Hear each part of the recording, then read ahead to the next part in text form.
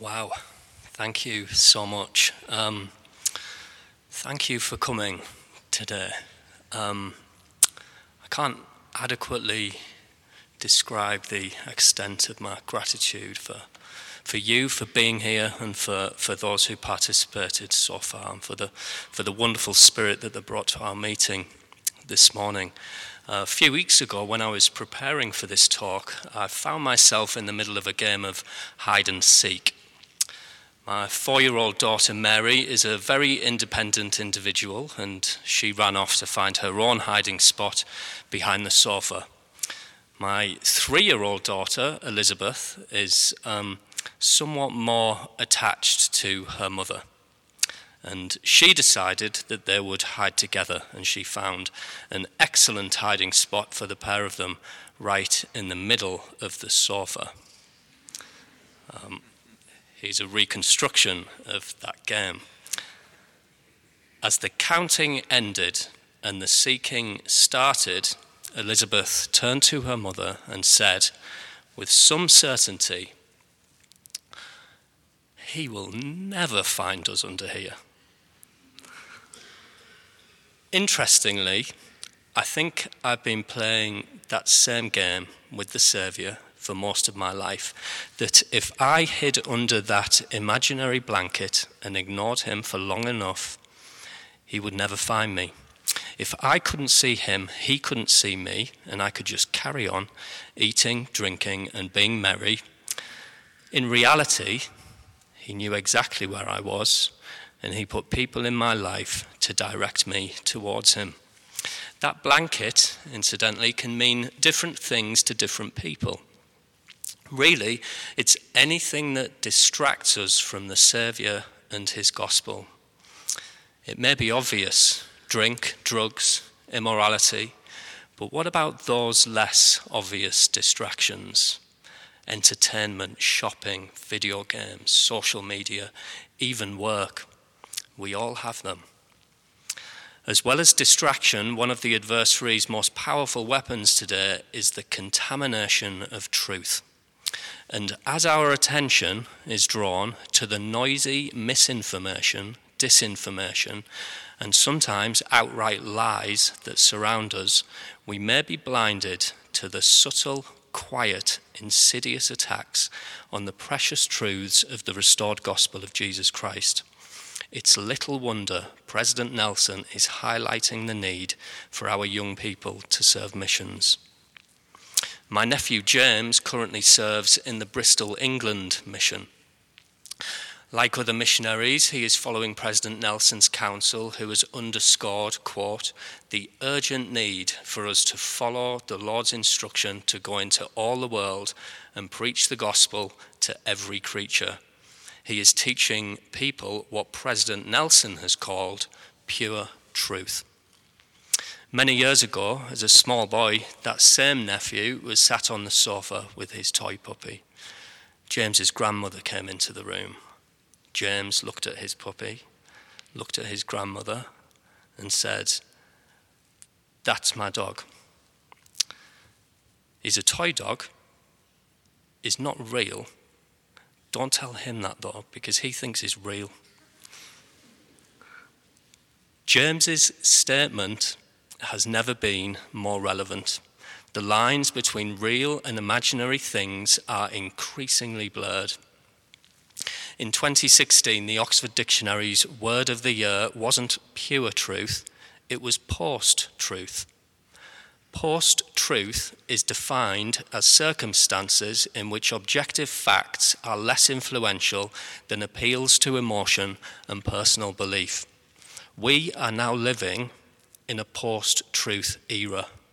In this world, we're not just contending about what the facts are, but we're questioning whether truth is even relevant at all. And this has serious implications. Jesus said, "I am the truth." It follows that this post-truth era might also be called a post-Christ era. And this is troubling. When claims proliferate that Christ is no longer relevant, you can be certain he has never been more so. Jesus spoke of these days. Take heed, he said, that no man deceive you, for many shall come in my name, saying, I am Christ, and shall deceive many, and many false prophets shall rise. And we see them everywhere, all fighting for our attention. Sometimes we might wish we could throw that imaginary blanket over our heads and it would all go away. Well, it won't. Celebrities, online influencers, market manipulators, actors, political figures, all seem to be pointing to themselves as the answers to all of our problems. Living prophets, however, simply point us to God. As the new president of the church, President Nelson said, our message to the world is simple and sincere. We invite all of God's children on both sides of the veil to come unto their Saviour. A year later, he warned, as president of his church, I plead with you who have distanced yourselves from the church. Do the spiritual work to find out for yourselves, and please do it now. Time is running out. And this is not new. Remember Noah? Talk about time running out. It wasn't raining when he was building the ark. That's what made his divinely inspired venture so absurd and laughable. It's too easy to dismiss counsel for which we find no reason. Faith requires effort, and as President Nelson taught, the Lord loves effort. Sometimes that will involve setting aside our expectations to trust something, or rather someone, much greater. If Noah teaches us anything, it's that we can't be selective on the prophet's instruction. Noah knew to build an ark, and the Lord knew why. It's been said that one can only prepare as much as one has foresight. Foresight of a global flood requires the Lord's input. Foresight isn't such a problem for him. He said, I am Alpha and Omega, the beginning and the end, the same which knoweth all things, for all things are present before mine eyes. Elsewhere he says, whether by mine own voice or by the voice of my servants, it is the same. It's the combination of these two doctrines, first, the all-knowing nature of God, and second, the calling of a prophet as his mouthpiece, that makes the prophet's words of inestimable value to the world. At times, lives depend on them. Consider the Israelites, taken to the point of the sea and trapped by Pharaoh's army. The situation made no sense. They even said to Moses, is not this the word that we did tell thee in Egypt, saying, let us alone, that we may serve the Egyptians? For it had been better for us to serve the Egyptians than we should die in the wilderness. If there was ever a need for that blanket over the head in the hope it might all disappear, it was right then. I wonder how they felt when Moses parted the sea. Suddenly, it made perfect sense. Moses knew where to take those Israelites, and the Lord knew why. Joseph Smith spoke of members in his day. I have tried to get the minds of the saints prepared to receive the things of God, but we frequently see some of them fly to pieces like glass as soon as anything comes that is contrary to their traditions. To many of the Christians of the day, the new doctrine wasn't just a curious alternative. It was blasphemy. And Joseph Smith, a heretic. It can't have been easy to adopt an entirely new belief system that conflicted with their customary faith traditions. However, it's precisely when the prophet speaks against our established views that we get to show the Lord who we really trust. Things didn't get any easier for those early saints. As time moved on, so did they, often by armed militia. This was compounded when, amidst the financial panic of 1837, the Kirtland Safety Society, of which Joseph Smith was the treasurer, had folded. Some investors lost almost everything, and trust in the prophet started to waver. It's estimated that 10 to 15% of members in Kirtland withdrew from the church. This was an extremely trying time for Joseph Smith. Financially, no one lost more than him, and the church was on its knees. If anyone needed a blanket to throw over his head, it was Joseph Smith. At the height of the commotion, Heber C. Kimball and Orson Hyde were called to missions in Britain. Then Joseph received revelation to send the remaining quorum of the 12. This was totally bizarre. Why would Joseph send his best men abroad when the church was in such crisis at home? Well, whilst apostasy was weakening the church in Kirtland, the British mission saw unprecedented growth.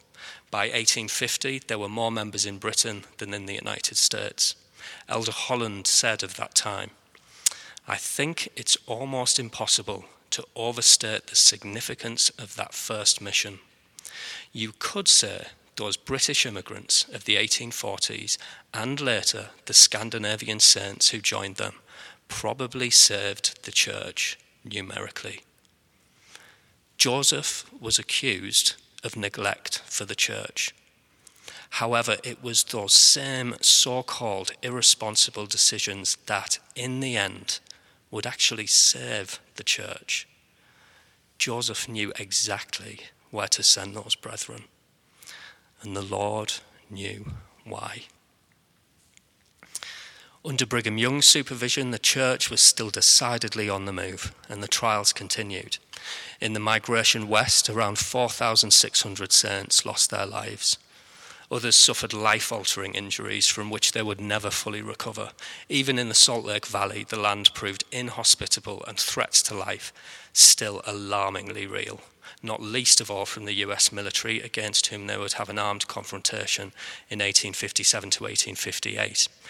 As with the Israelites at the edge of the sea, you might forgive them for asking, "What on earth are we doing here?" Well, the Lord knew why.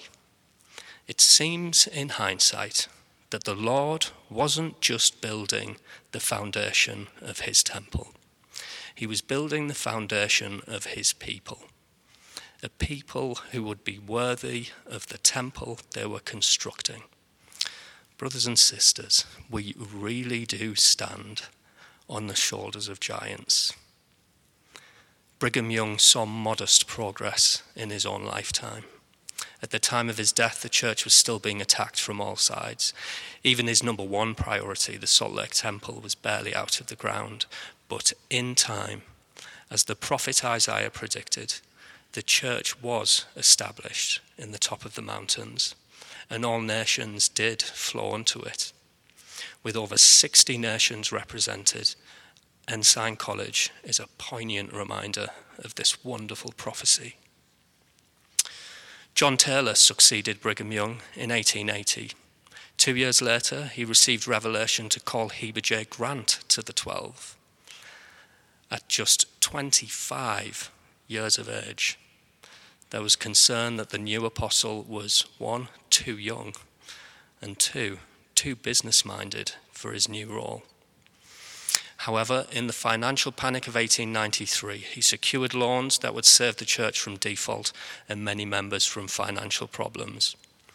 Heber J. Grant himself became president of the church at the end of World War I. The flu pandemic was at its peak. The United States was already in recession, but this would be short-lived compared to a more severe economic dip starting in 1920. But even this would prove totally meaningless compared to the Great Depression of the 1930s, which devastated economies around the world. World War II followed, and President Grant died just 4 months before its conclusion in 1945. It was thanks to his youthful age that Heber J. Grant served as president for over 26 years during some of the most trying periods of modern world history.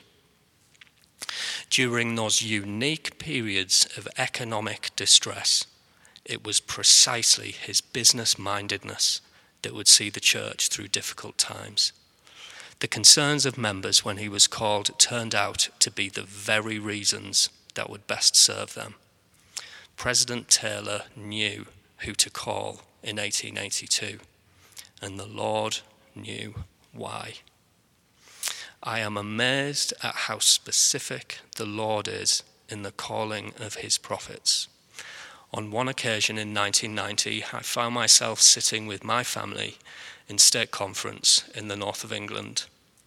The visiting authority that weekend was Elder Neil A. Maxwell of the Quorum of the 12 Apostles. He said, "I feel impressed to leave you an apostolic blessing. I bless you within your families, that your children will feel of your love and will taste the sweetness of an LDS home. Family members may stray, but I bless you that this will only be for a season, and they will be drawn back by a remembrance of that sweetness to return home." Back then, the principles of the gospel made no sense to my ill-conceived notions of what life was all about. They defied logic to my young teenage mind. So, as Elder Maxwell predicted, I was one who walked away. Or you could say, I sat in the middle of that sofa, threw that blanket over my head, and carried on as though everything was normal. My parents were devastated. The Lord's doctrine can be difficult. Even his own disciples responded to his teachings with, "This is an hard saying. Who can hear it?" It follows that the words of his prophets can be equally difficult. For example, in 1995, President Hinckley gave a proclamation to the world. "We, the First Presidency and the Council of the 12 Apostles of the Church of Jesus Christ of Latter-day Saints, solemnly proclaim that marriage between a man and a woman is ordained of God, and that the family is central to the Creator's plan for the eternal destiny of his children." To members of the church, the proclamation was nothing new. To many, a mere reassertion of existing doctrine. However, just 5 years later, the legal definition of marriage was altered in the Netherlands. 2 years later, Belgium followed suit. Canada and Spain joined them in 2005, and the trend snowballed to where over 30 countries have now changed the definition of marriage in their legal framework. The confusion is now so rampant that today many consider the family proclamation as hate speech. As the Saviour said of these times, "And then shall many be offended, and many false prophets shall rise." President Hinckley was not one of them. He knew the proclamation was needed in 1995, and the Lord knew why. In 2001, 1 month after the 9/11 terrorist attacks, President Hinckley addressed the church and the world. "I do not know what the future holds," he said. "I do not wish to sound negative. But I wish to remind you of the warnings of Scripture and the teachings of the prophets. I cannot forget the great lesson of Pharaoh's dream. I cannot dismiss from my mind the grim warnings of the Lord in the 24th chapter of Matthew." Matthew 24 lays out the calamities of the last days, which have become so commonplace since 9/11. But remember Pharaoh's dream. As Joseph interpreted, "Behold, there come 7 years of great plenty throughout all the land of Egypt, and there shall arise after them 7 years of famine." Almost 7 years to the day following the 9/11 attacks, on September the 15th, 2008, Lehman Brothers, one of the largest investment banks in the world, collapsed, marking the largest bankruptcy filing in US history. 1 month later, almost 7 years to the day of President Hinckley's address, President George W. Bush signed a $700 billion bailout bill for the US financial system, which had been crippled by the subprime mortgage crisis, marking the beginning of austerity measures in the United States. "I cannot dismiss from my mind," President Hinckley said. "I cannot forget Pharaoh's dream." President Hinckley knew exactly what to say in 2001, and the Lord knew why. Millions lost their homes to mortgage foreclosures. Unemployment rose to almost 10%. In 2010, I found myself in London, financially destitute and spiritually bankrupt. I was driven back home to live with my parents. I guess I was drawn by a remembrance of that sweetness of an LDS home that Elder Maxwell spoke of 20 years earlier. Back home, I had a powerful compulsion to read the Book of Mormon. In the past, I would have considered such an undertaking utterly pointless. It turned out to be the most transformative experience of my life. The comfort and joy that blessing has brought and still brings to the parents of wayward children in that stake is profound. So many stories of faith and redemption. I know Elder Maxwell was speaking for God. I am living proof of it. He knew exactly how to bless that stake. And the Lord knew why. In October 2018, President Nelson announced, "We have become accustomed to thinking of church as something that happens in our meeting houses. We need an adjustment to this pattern. It is time for a home-centered church." Some just saw this as a subtle shift in emphasis, but along came Come Follow Me, the manuals for individuals and families, and an aligned Sunday school program. Just 14 months later, a cluster of patients in Wuhan, China, began to experience shortness of breath and fever.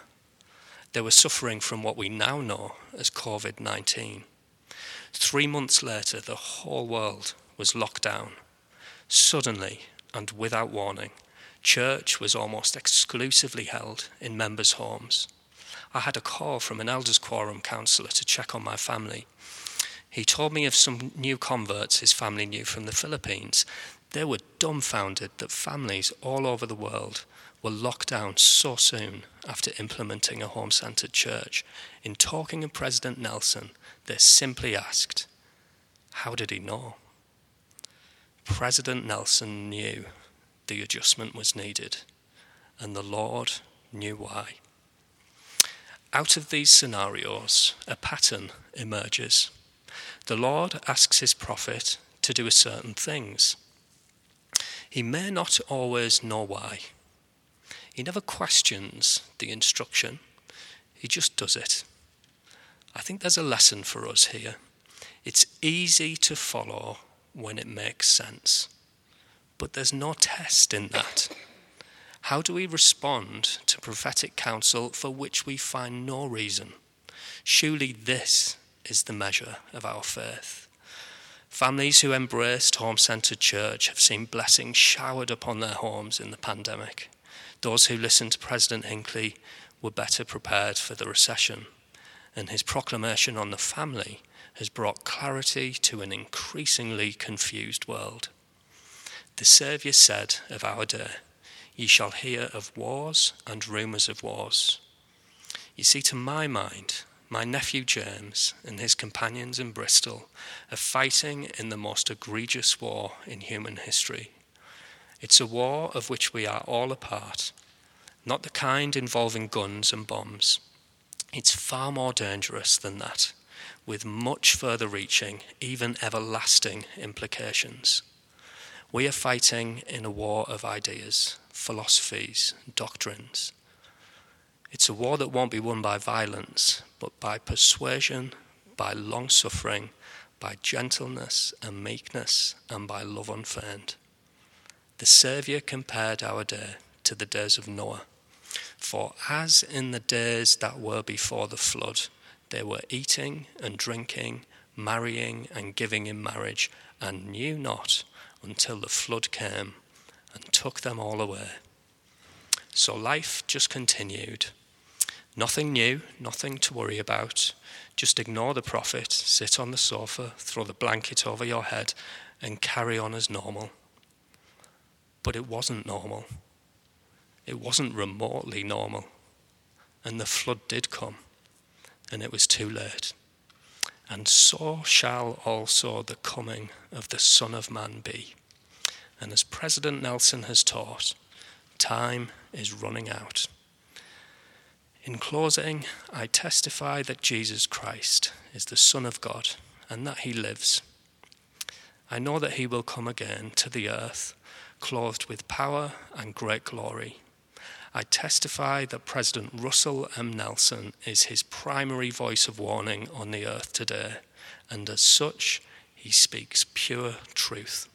He has most recently taught, in coming days we will see the greatest manifestations of the Saviour's power that the world has ever seen. Prophets speak to us in our day because we desperately need them. And the Lord knows why. In the name of Jesus Christ, amen.